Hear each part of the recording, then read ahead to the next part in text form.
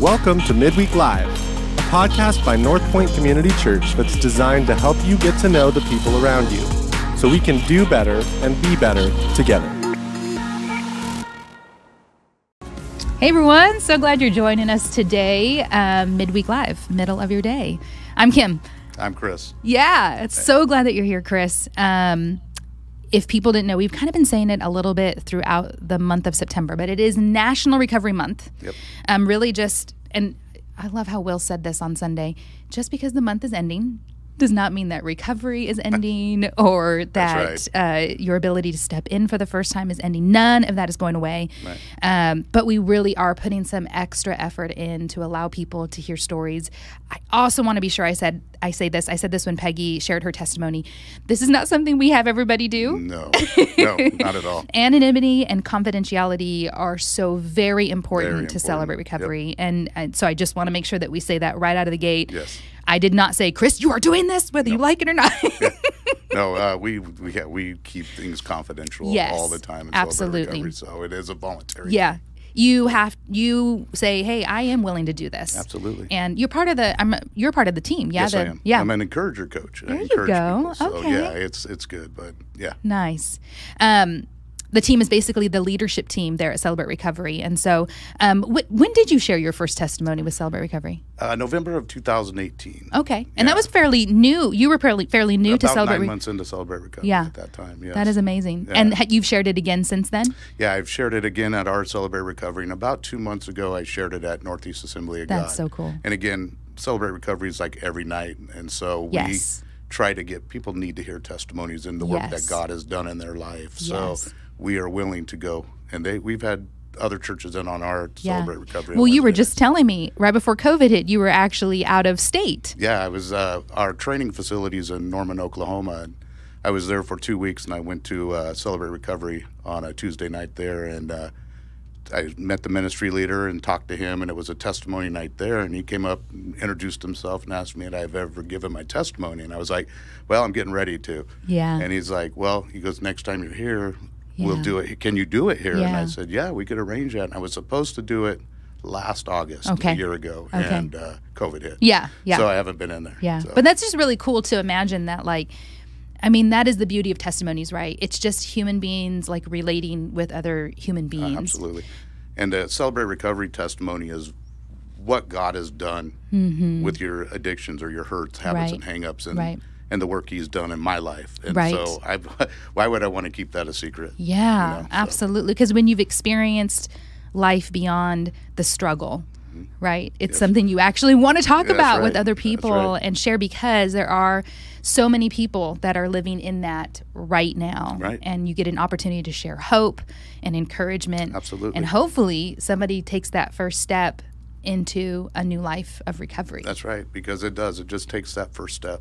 Wow. And let God do the work. Yeah. You just got to be there to let him do it. Yeah. So.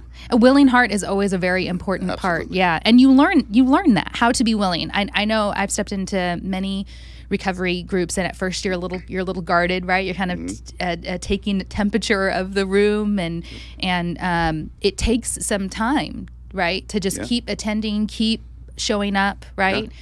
Keep listening, keep sharing what you can. Let it work. Yep, allow the process to happen, but just keep going. That's right. The importance of it is your consistency. That's right. It's funny because as addicts, or even we're so consistent with all the bad stuff, right? Right. I can make time for this. We have no problem having the issues and sticking with them, and we keep doing the same thing, expecting different results. But that's insanity. Exactly. But then in recovery, it's like we have to keep reminding, keep coming, keep coming, and wait for the miracle. So let's just kind of step in. You were born here? Born and raised. About 2 miles from here. Oh, okay. Yeah. All right. So here in Fresno. What was childhood like for you? Childhood for me was chaotic. It was not. Well, I didn't know the difference at the time, but I grew up in a household where there was a lot of drinking. Yeah. I had 2 older brothers. I'm the youngest of 3, and during my high school years, I had 2 brothers that were drug dealers. So drugs and alcohol were part of growing up, but I didn't know there was something wrong with alcohol. Well, I was going to say, if you've not If that's not been your reality, I hear that, somebody else hears that and goes, whoa, that's got to be really crummy, Yeah. The actuality is, no other reality No, but you that. don't. And I mean, my parents would go out on the weekends and they would drink till 3, 4 o'clock in the morning, and that was normal. Yeah. And they would end up getting into an argument, of course, Right. and that was another part of my childhood, was a lot of anger and violence and everything else. Yeah. So it comes with the territory. Yeah. But again, as you're growing up, it's just normal. Yeah, exactly. You would have well, I was even saying, even for my own guys, it's like, when they complain about us, getting on them about certain things, it's like, man, we're just being good, healthy parents here. Like, you just have you just have no other form of an example of a family beside your own, what you're living in your own. Right. And the people that grew up in my neighborhood or grew up with my parents, their friends and their kids, we were all doing the same thing. Right. So right. you think, so for everybody, they're doing it. Yeah. Yeah, So. exactly. So did you have any kind of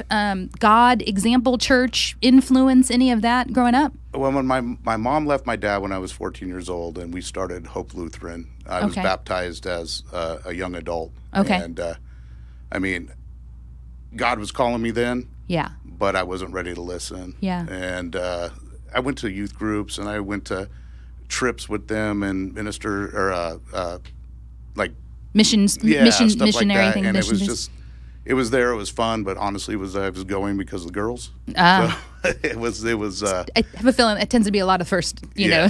So there wasn't a lot of God in my life growing up. In my family life, none. So. Right. And so you really, because did even being exposed to church or a different way of life, did you make any connection with other people's lives, and how different were you noticing anything different between? No, not still at all. Not. Yeah. When did you meet your now wife? Which I think is, by the way, I love that your names are like literally like a letter or two away from the same name. And we've heard that our whole lives. In high school, I met Christy my senior year. She was a sophomore, and we were cruising up and down Blackstone. Oh yeah. And I met her there, and she got pregnant on her 16th birthday. I was 18, and we got married a few months later, and I joined the Navy after that, and I met her way back then. We'll be married, I better get this right, 33 years in February, so. we'll edit out if you got it wrong. I'm just kidding. This is live, right? Yeah, exactly. Okay, so did things change at all when you met Christy? Did you feel like there was things about your life that you wanted to kind of iron out or straighten out, or any of those things, or? But I was a young man, joined the Navy. The things that changed. I got away from my family, my influence, and I thought, I'm going to be different. I'm going to be different to my wife than my dad was. I'm going to be different to my kids when they're born, and so I had the perfect plan laid out. Yeah. Well, the perfect plans don't always happen. Yeah. So. Was it more on the level of like, I'm going to be there for my kids because my parents really weren't there for me? It was more on the like fundamental, I'm going to love my family, I'm going to do things different. Did it include things like, I'm not going to drink, I'm not going to go out partying? Was it like that distinct, or was it just, I'm not going to give my kids the same childhood I had? Right. No, I was going to give my kids a better childhood. My wife and I, you're in the Navy, of course, you're going to go have drinks here and there with your buddies and stuff, but we didn't really do anything when we were first married. We didn't drink a lot. We didn't do drugs at all or anything like that. Yeah. It was just her and I on the East Coast, young people, no family around, nobody. It was just her and I and our baby, who's now 32. But So. We lived the same life. What part of the East Coast were you guys on? Do you remember what state you were in? We lived in Norfolk, Virginia. Okay. Then we lived in Staten Island, New York, and then we went back to Woodbridge, Virginia, which is like right outside of Washington, D.C. Okay. Yeah. There is an interesting, I can relate with that. There's nobody else around. It's just you and me. Yep. And I think there's a really great bond that happens with your family during that time. There's like I said, there's nobody else. There's no other distractions. There's no other like high school friends or longtime family. It's just the two of you kind of trying to figure out life and make wise decisions as best you can because you're young at that same time. Yeah, and my youngest son, he was born in Washington, D.C. at Bethesda Naval Hospital way back then. So we were I think at that time I was a little over 20. Yeah. And we had 2 kids. Yeah, family of 4. Yeah, and there was a lot of peace, but there was a lot of questioning. And Yeah. no chaos at that time, really. Right. So. Maybe the normal frustrations of being young and married and all of that. But there was no drugs. No. There was no alcohol involved. No. When did that change? Okay, so we moved. I got out of the Navy in '92, and we moved over to the Central Coast. My wife had gotten into a car accident in '94, and we had a roommate, and she had some methamphetamines. And so I was working graveyards for the Postal Service, and I woke up, and they were like, hey, try this. And working nights and having 2 small kids and having a wife that was in a car accident, it was like, hey, this is great. This is an escape. I could stay awake. I could get things done. I could go to work, and I wasn't hurting anybody. Right. So that's when it started. Yeah. Yeah. So. And that's it, your reasons. Yeah. It's like, oh, yeah, that does keep you up. That does help you to, have the energy for the kids because she's maybe not as, you've lost a partner in this process. And so how long did that last for? Okay, so we started over in Salinas, and then we did it a little bit over there. Then my brother would come over, and we would do it with him, and we would do it on weekends. Then we moved back to Fresno. And we did it for quite a while. We had some friends that we'd party with on the weekends, and I'd always be the one to go get it, and I'd get my own on the side. So we'd party, and then I'd have stuff for the week of work, and it was a bad cycle because I would do it to stay awake. Yeah. To go to work, I'd get off and I'd be wide awake and do it again to go to work again. Right. So and then I just stopped going to work. So yeah, I was going to say, at what point did you just stop? But actually? I was in control, right? Yeah. So, well, yeah. You do feel like you do feel like as if you are in control. There is a skewed vision of how things absolutely. And no matter how much she and I were fighting and how dysfunctional. I mean, I went to jail during that time for domestic violence. That was in '97. And went into the house and just made a complete fool of myself. That was before cell phones. They tried to call 911. I ripped the phone out of the wall and ended up in jail. And she bailed me out. And it went on until I got fired from the post office. And I thought it would be a good idea to take my unemployment check and go get jacked up and go to Reno and gambled, of course. Yeah. And gambled it away, then came home, and I called her from Turlock, and I told her, she goes, I'm done. She goes, I sold all your stuff. I had to pay the bills, and I had my God moment there where I prayed to God and that I can't do this alone. Yeah. And I wasn't a big believer in God, but God told me that day, he goes, go, relax. And so I went to sleep for like 4 or 5 hours, and I got up and came home, and I'd never done drugs again. Ever since then. Yeah, it was, she took me back in and I rebuilt my life from drugs. So that was total God, because I never had been tempted again. And that was after like 3 years of doing. I was going to say, did it take, what do you think was actually the motivating factor there? Did you have those moments of like, wait, I'm looking back on this whole situation now, and everything I said I didn't want to have happen in my own home is now happening. Did you have that moment? I did. I had a few times. I mean, where anger was a huge part of my life, and I thought, being a man, I could be angry all the time, and no one would say anything about it, and I would look there and say, you just turned into your dad. Yeah. You're not drinking, but you're doing drugs. So you did have these realizations. Yeah. Absolutely. But it didn't seem to be enough to stop not at the that behavior. Time. No, it took God to do that.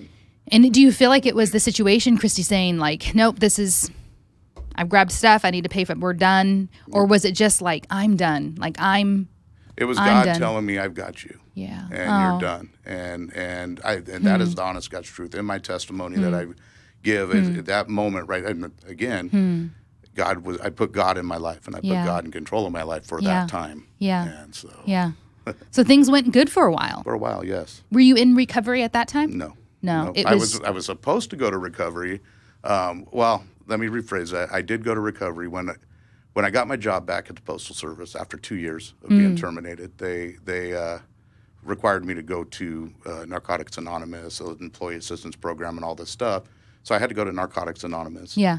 And I did. I did it as a requirement, but it was after the fact. I'd been clean for like 2 years before I Okay. started doing it, but it was still good to go to. And there was a couple things, I mean, I had to I got arrested again for not doing the court-ordered stuff that I was supposed to Got do. it. We were clean and sober. We Yes. were sitting at our house listening to music, and the cops came to the door and took me away Really? because I had bench warrants. Right. And so I went to a domestic violence class for a year, Mm-hmm. every week for a year. And, there's a lot of counselors in there that makes you realize what you're doing, why you're mad, why no one makes you mad, you make yourself mad, all Yeah. that stuff. And, one of the guys told me, he goes, you had a really dysfunctional childhood Yeah. while you're growing up. And he goes, so when things are going smooth in your life, you like to throw a wrench in it because Yeah. that's dysfunction is comfort to you. And that was like Yeah. an aha moment right there. Yeah, that discomfort. Sorry, when things are good, that is uncomfortable, Right. subliminally uncomfortable for Right. you. It's not what you're used to. Right. So you're trying to get it back to chaos, Yeah, where even you're though comfortable. chaos is in fact chaos. Right. But you're more comfortable in it. Absolutely. That's crazy. Yeah. But I mean, it's that all- true, but true. it is a very true statement. It's sad that it's a true statement, but it Yeah. does go to show you how much like your childhood, your home, your family around you and stuff influence you for decades. You hadn't lived with your parents or lived in a situation like that in decades, Yeah, right? Absolutely. Yeah, 2 years or 2 decades. Yeah. pretty So a much, good 20 years. So things are going good. You got your job back. Yeah. You got your wife back. Got the Yeah. family. It sounds like a country song backwards, right? You got everything back, but things changed again. Yeah, I started taking control of my life again and put God to the side, and or put God in his box in the corner. He's there if I need him. But Yeah. yeah, and so I started gambling. Gambling's something everyone does, so it's accepted. Yeah. And I would hit the casino all the time. I was, doing it a lot. Yeah. But I was winning, but I was spending the winnings and not saving them for losses. Right. So, especially when I started sports betting. Gambling was more of an addiction to me than drugs. And I found something that was acceptable, something I could do that Yeah. no one cared about. Yeah. Until I started opening lines of credit. Yeah. All to myself. I was going to say, Christy, knowing about No, this. well, not at first. Right. Yeah, so I would open lines of credit. I would pay off my bookies. Then I'd be like, okay, how am I going to pay this off now? I mean, I had a motorcycle at a time, and I went over to a loan place and took a loan against it for like 43% interest to pay off. My goodness. Yeah, it was bad. Wow. I mean, it got to a point where I was sitting there at night and I couldn't sleep. Well, how am I going to get out of this debt? Yeah. How am I going to pay this? And Yeah. I'm talking, tens of thousands of dollars. Yeah. And she knew about it, but we were in a place in our relationship where we weren't even communicating. Yeah. We would just pretend we were happy sometimes, but for the most part, Right. it was like, you do Do your your own thing, I'm going thing. to do my own Do your thing. own And then she would do the bills Yeah. because I couldn't be financially trusted. Right. And she would come up and say, hey, What where's is this going on? $2,000? Where's Yeah. this $4,000? I Yeah. say, oh, I will never do it again. Well, Yeah. one of the things I learned growing up is if you lie, Right. you get off the hook right then and there. And I did that for a long time. So, Yeah. I mean, even when we started coming to North Point, Yeah. I would come in here on Sundays. Yeah. And I would hear Shane or Steve or anyone up there Right. giving a message, but Right. I wasn't listening to it Yeah. because I was so worried about how am I Yeah. going to get out of this debt. And I, I would go as far as to say, I don't think that's that abnormal on a Right. Sunday that we would have people attending for a long period of time. And it's just a facade, really. Yeah. It's to look the part. It's to check it off the list, right? To look that you're healthy, Sunday. right? Exactly. Yeah. Yep. And is it correct in saying, is that even for you? A part of you can be like, well, I'm not that bad of a person because I'm going to church. Oh, yeah, absolutely. Hey, I'm working on it. It'll click with me sooner or later. Yeah. But, but you've got to be able to hear what God is saying through our teachers here. And I wasn't hearing it at that time. I wasn't having nothing of it. I've heard it said that when you quit one addiction, you change to a different one. Right. And so this one ended up being gambling. For many people, it could be something like eating too much or, smoking. Yeah. I mean, a drug addict could start drinking, and, I'm not doing this, but I'm drinking. Right. But it's fine. It's just social or it's just this or it's just that. That's the bad thing about gambling is that, hey, I was part of a poker league and we would play once a month. I mean, a high-stakes poker league. Right. We had a tournament. it didn't bother me. I mean, but when I quit gambling, when in April of 2018, when I quit gambling, I had to. A couple of the guys are still my friends, and they understand what I went through and why I had to do what I had to do. But a lot of those guys, the other 8 or 9 guys, I don't even associate with anymore, and that's too bad because I'd like them to see what God has done in case they go down that same path of gambling. Because I know of a couple of them that are in the same situation, if not worse now than I was back then. What made you get help for the gambling? I had nowhere else to turn, and I was just like, "This is it. I need to figure something out." So I went to Gamblers Anonymous, and there was a lot of broken people there. And like I said, my wife and I, we were not in a place, so she started coming to Celebrate Recovery to deal with me. Yeah. I'm going to figure out how to fix him. Yeah.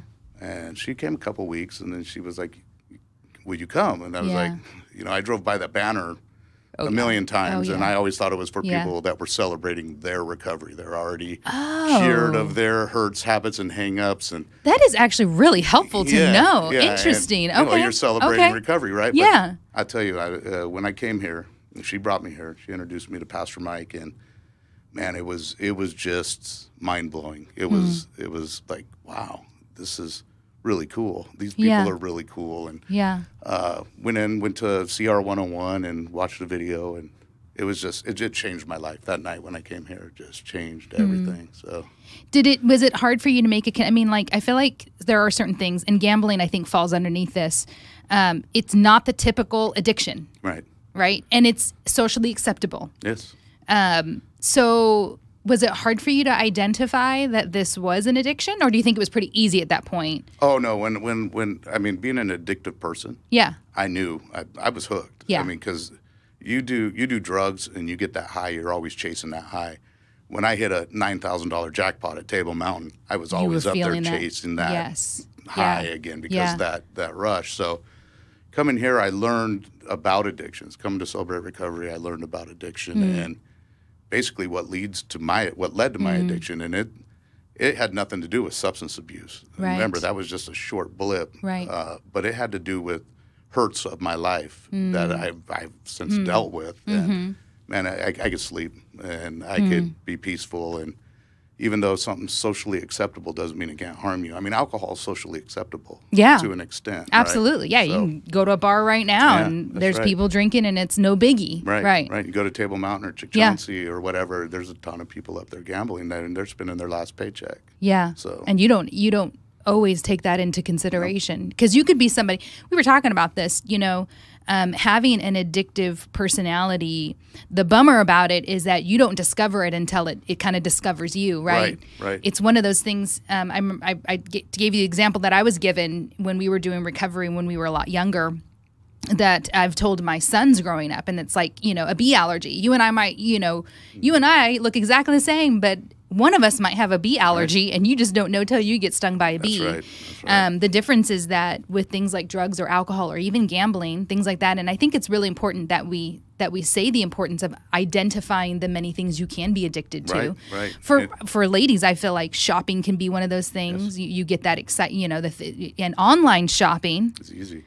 Because not only is it easy, but you get a little bit of a dopamine by picking something out, but then you get another one when it arrives, and then another one when you wear it. Like it keeps kind of hitting those highs, as we would say. And so I think identifying that exact thing, this chemical something that happens in us when we, by our own means, by our own decisions, do something then that gives us that feeling. Right. And so I think really there are so many socially acceptable addictions that we need to learn to identify many of them, and really asking the right questions with the people that we care about, with our family, with our kids. And when you see it in somebody, I mean, one of the things they teach us in Celebrate Recovery is that we're not here to fix you. We'll help you, but we're not here to fix you. And so when you see it in somebody and you want so bad to say, look, stop, you can't do that. You've got to let them come along their own path. And it could be anything. It could. Yes. And one of the things that you learn, I mean, it was just like Ronnie's message on Sunday when he was talking about sexuality. Yes. I went to him after the service and I was like, man, this can hit any of the addictions that are in there. And he's like, yeah, I know. And I was like, it's crazy because you could fall into that trap, and people need to realize they could fall into that trap. And, you don't realize what drives addiction until I didn't realize what drove addiction until I went to Celebrate Recovery. And I learned about hurts. And I learned about stuff that I grew up with that can impact the way you decide things. And it drove a lot of my addictions.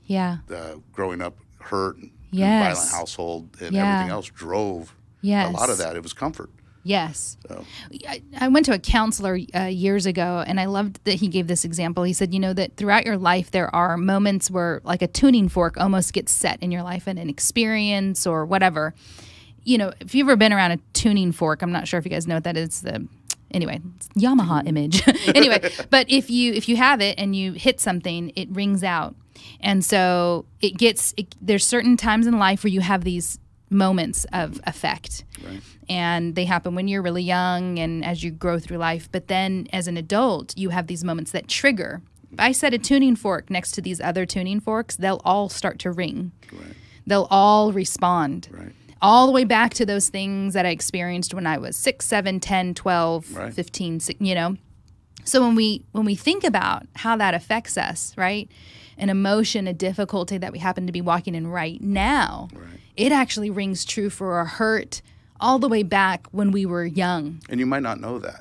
Right. You might not know what's driving what's going on Absolutely. right now. So, yeah. that's true. A feeling of, maybe a parent left your home, and there's a pain that you're dealing with there. Or maybe someone hurt you, right? There's a pain that you're dealing with there. And so really what you're doing now is trying to not feel that. Right? Not feel that emotion anymore. Well, there's a 4th step in our step studies. I went through one, I led one. So I did 2 step studies. And the 4th step is basically an inventory process. And you basically put down the people in your life, what happened, what effect it had on you, and what part you played. Because we all play a part. I mean, there's certain things that we don't play a part in. Abuse, stuff like that you don't play a part in. But there's some things like if I inventoried my wife, for example, there's parts that I played into my inventory for the hurts that she caused me. So that was, believe it or not, that's a lot of times when people like quit. But it's my favorite step. Well, it should be. I mean, it should be the thing where if we're really wanting recovery, really wanting to dig in, and we recognize that this is the thing, right? We would never tell a doctor, like, I'm not going to do that blood work or that x-ray or that whatever, to discover what the issue is. We would never say that. For the most part, we're going to be like, okay, I don't really want to do this, but I'll do it because I want answers. And that's really what that step is all about, is discovering. It is. And another step that we do after that is the daily inventory process. And what I liked about that is if I caused you hurt, I would be able, hopefully, to go home, journal it, and come back to you the next day and say, hey, I want to make an amends to you for what I did. Or if you hurt me, I could offer you forgiveness too. And daily inventory helps me tremendously. Just to journal it, to write it down, to think about it, to pray about it. Bring it to God in my quiet time in the morning before work. And, and a lot of times, it makes my day a lot better. I've been in recovery for a few years now, and my crews at work, they're like, you always look mad. You look happy now, or you're smiling, or what's up with you? And so it gives me a chance to share God too. Absolutely. And it should be, I mean, honestly, and I think we've said this a few times, even during this month specifically, but recovery does not have to be for the things that we're used to hearing it's for. Right. It's really just life dealing with life, dealing with how our life has shaped us. Absolutely. And the beauty of it is that, like, the Lord didn't make a mistake along the way. You have a unique story. When I was reading your story, I was telling you how relatable your story was for me. My husband was also in the Navy, and we did, we did so many of the things and experienced so much of what you guys experienced that when I was reading, I was like, whoa, that's crazy.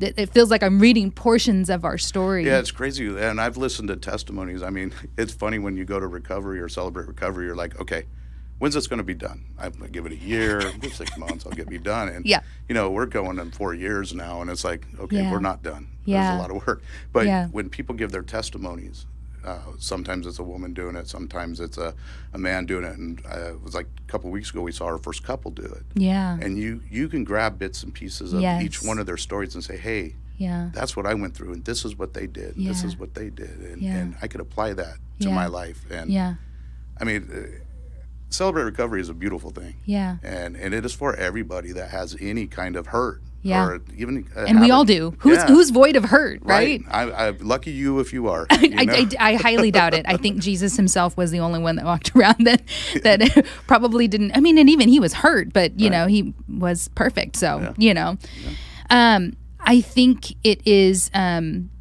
important for us to just remind people the importance of, I said it off the top, but I'm just going to say it again. If you've chimed in just more recently, you have to go and show up and keep coming. I love how you said, you know, like, when is this going to be over, right? Because you have this feeling oftentimes that you're like, okay, well, I'm going to give it a year and we're going to see if I get any results after a year. And the reality is that, at any point in time, you could be working on something else. You know, if I were to step back into Celebrate Recovery, I probably would not say, you know, hi, my name is Kim and I'm dealing with codependency and anger and depression, because I really do feel like God has done a lot of healing work in me through those things. It would be something else. And it would be me really kind of searching and prayerfully going, okay, I'll be honest, there are always reasons to grow in our understanding of how God is using our story to shape us and encourage others.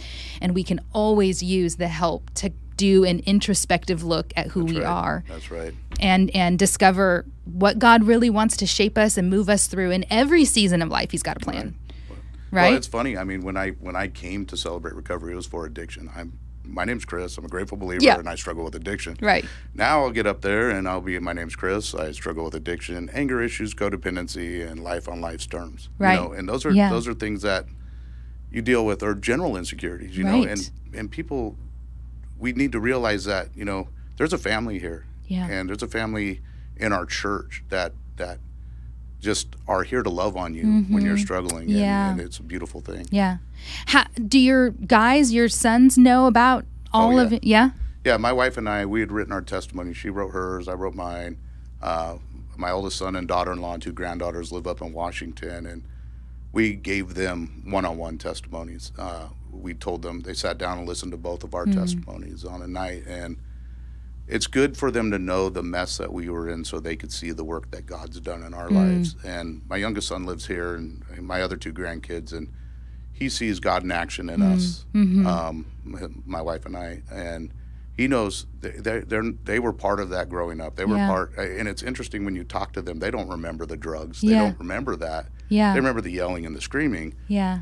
But that's a good thing, because then they didn't have to be tempted with it. But, you know, and they also need to know where it can lead you if you choose to go down that path. So they're both aware of everything my wife and I have done. Do you feel like it's it's kind of weird? I mean, like, it's a biblical thing, right? That's something that's really difficult, something you probably would wish to not have to share or let people know about, is actually probably one of your biggest strengths as far as sharing your life with the people that you love and with even strangers as well. I mean, that last time I gave my testimony at Northeast Assembly of God, all day at work, I had the devil just tell me, you're not good enough. No one wants to hear your story. Your story's garbage. And the people that will text you or Facebook you or come up to you after you give it, say, man, that hit me here, or that hit me. And that's what I was saying. You can glean on to whatever someone's saying and say, I can relate to that. Yeah. What kind of encouragement would you give somebody living in denial of their addiction right now? Living in denial is a tough thing, and that's step one. And you just got to realize that if you think you've got it under control, it could be an addiction, and that right there is denial. So come to CR and learn about it. We have lessons. We cover the 12 steps, and one of them is denial. So it'll teach you about it. Encourage, though, you've got to go do it. You've got to come and let the process happen. So. 3 things that have made the biggest impact on you in Celebrate Recovery? Just recovery in general? Recovery in general. Celebrate Recovery has helped me with my walk with God. Learning biblical principles encourages me. I don't want to miss church on Sunday, let alone miss church on Wednesday with Celebrate Recovery. Come here and I actually hear the message, and knowing that God is always putting people in my path to tell me what He wants to hear. And Celebrate Recovery has done that. And I mean, the pastors we have here speak so passionately, and it's just like and for them to come out and admit the struggles they've dealt with too. And it just makes you feel welcome, and that's one. It's just my walk with God and the positivity in my life, my marriage. My marriage is better now for the last 4 years than it's been in 32 years. I mean, we've had great times, don't get me wrong, but we had dark times. But with God at the center of our life now, it's just next moving level. Mountains, man. Yeah, it is great. Yeah. God is so good. No, God is good all the time. Well, thanks so much for being so open. I know that, again, this is not always the easiest thing, right? To like share all the things that people work so hard to keep hidden from others, but that you'd be willing to kind of just open it all up for people to see, because you do actually understand the value of like, it's God's story. It's not God's my story. It's not. Yeah, that's amazing. Well, guys, join us tonight. Celebrate Recovery. Strike while the iron's hot. 5:30 dinner, 6:30 doors open for lunch service. Come eat, hang out. Maybe if that's too close to work, come 6:30. I think we even still have Zoom availability. We do have Zoom available. We have Zoom leaders. Just if you want the link, CR northpoint.org. And they will send you the link to the Zoom. You'll see it right on that page. In the details, you're going to see the link to our website, and on that website for CR, you'll see a link that says, "Hey, I want the Zoom, the Zoom information." And it's great worship too. I mean, we have great worship, live music every Wednesday during the large group, and the small groups are the meat and potatoes. Man, you get to know people. Share your stories. You don't even have to share your story. You can just sit there and listen. You can just sit and listen. And that can make a huge impact. I'm telling you. You could walk away tonight already feeling a little different, like, oh, wow. I did my first night. Remember, we all everybody did the first night. Yes. So the good news is you already know Chris, if you're walking in. So there you go. And then, again, we just want to encourage you. Don't let Satan take this away from you. Recovery is literally just a few hours away. You can come. You can build a community. You can join in online with Zoom. God has got a plan for you, and we know that. And so don't let Satan take this away. Step in and just trust that God's going to do something big in your life. That's right. Like you did with Chris. That's right. And so many others that are in Celebrate Recovery. So be sure to check it out tonight, 6:30 or 5:30 for food. 5:30 for food. 5:30 for food. All right, guys, go and make it a great rest of your week. We'll see you on Sunday. Have a good one. Thank you.